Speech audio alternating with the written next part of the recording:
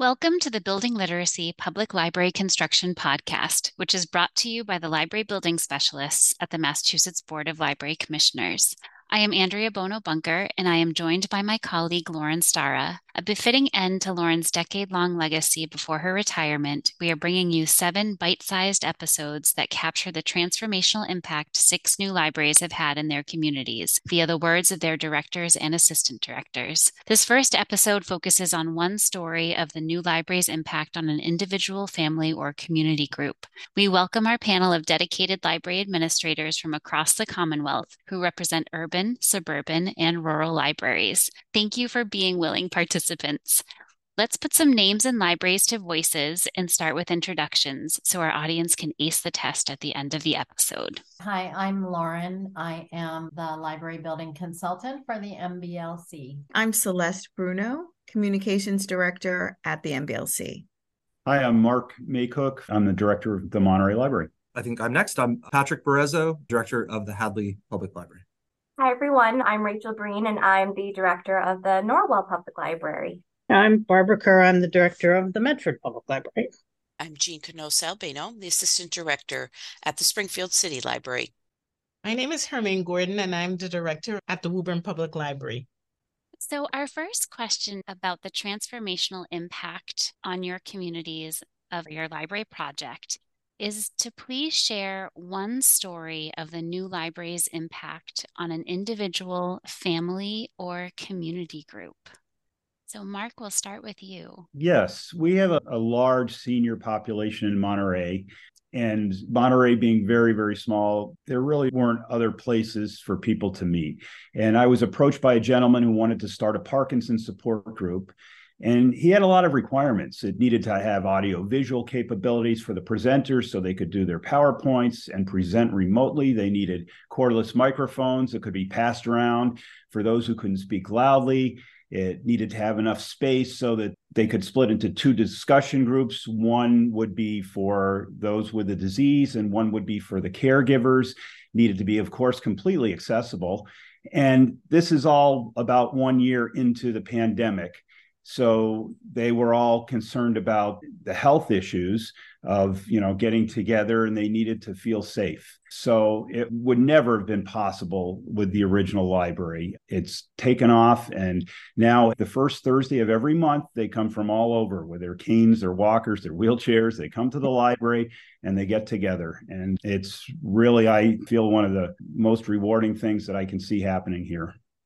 And we got to witness that at one of our board meetings out at Monterey. It was an amazing sight to behold, to have those members of your community gathering and seeing what the project allowed them to be able to do. Patrick? Yeah, so I think similarly, I would like to highlight an age group and a demographic. And for us, I would highlight our ability to serve young adults in a way that we were never able to do in the old library, which was a very old library built in 1902 that really didn't have a space. We had to kind of shoehorn a space into the basement for young adults to gather. And it was always an uncomfortable fit. And now having a dedicated YA room has allowed us to really welcome that age group into the library with a space that is their own.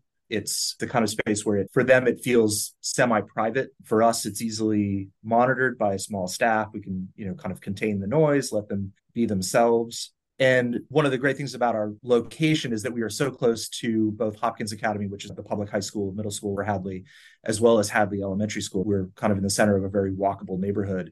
And both of those schools are easily within walking distance. So we get a lot of kids that come over after school, as I'm sure all of you do.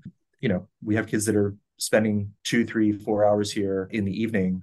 And I think this is really kind of a game changer for us in that, we're able to host these kids after school. They're able to start to explore their own independence as teenagers and young adults in a space that's, it's safe. Parents can feel comfortable that they're going somewhere where they know, that it's going to be safe and supervised. It's just really been a huge change. The feel here after school is really dynamic, and it's really interesting to have this mix of young people and older folks and, young families coming in with young children. It's very different than it used to be.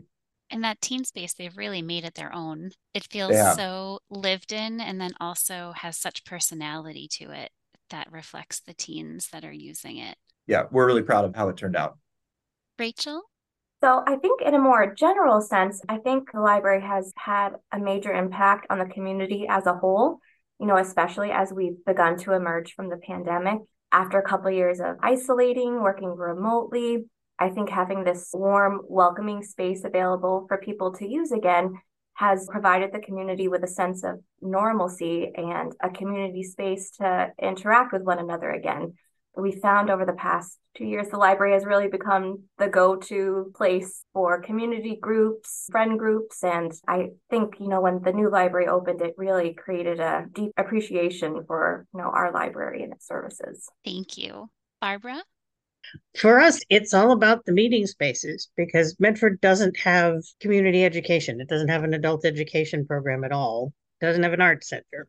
And we were trying to sort of fill that space for the community, but we had one room that we were trying to use for our stuff.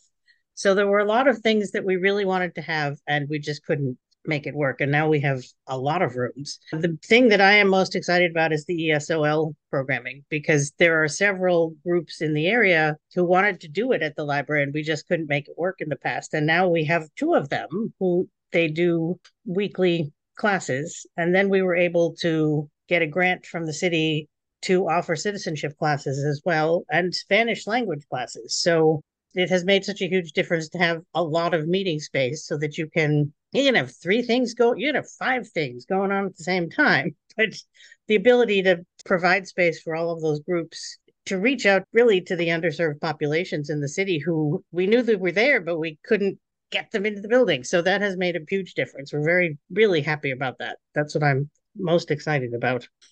And that's great for this time period too, because English as a second language courses and classes are really hard to come by as our state strives to help those who are newcomers to our country. So that's wonderful that you're able to offer that.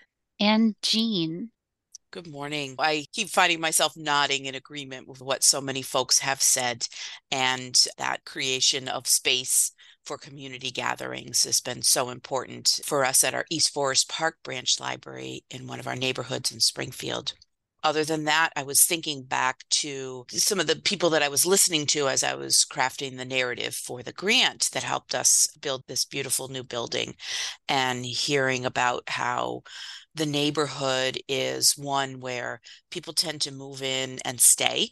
So we see people throughout that cycle of lifetimes of when it's new homeowners and they're exploring ways to improve on their recent purchase by using library resources, or young families, and through the life cycle through seniors who stay in their homes for a long time. So one of the great things about having the new library has been that it's large enough and connected yet segmented, if you can picture that, enough for many generations to be in the library at the same time, and the opportunity for cross-pollination. I see people attending the writing group, for example, of many different ages and stages in their lives, so that we're bringing people together, building communities, and letting people learn from each other who might not cross paths outside of the library doors. And that connection is so important for all of those generations and stages of life, right? And it creates resiliency in a way that I think is being studied more and more, that community connection. And Hermaine, how about in Woburn? So there are a couple of stories. One thing I'd like to share is that our migrant population is being served as a safe space. The group Family and Community Engagement coordinated that we provide space at the library so that kids can get registered for school. And it also provides an opportunity for us to provide library cards to families, whole families. So that's one important impact, I think, that we are making. We also have had a huge uptick in people working at the library post-pandemic. It's just a great space for people to be in, and they really do like working from here.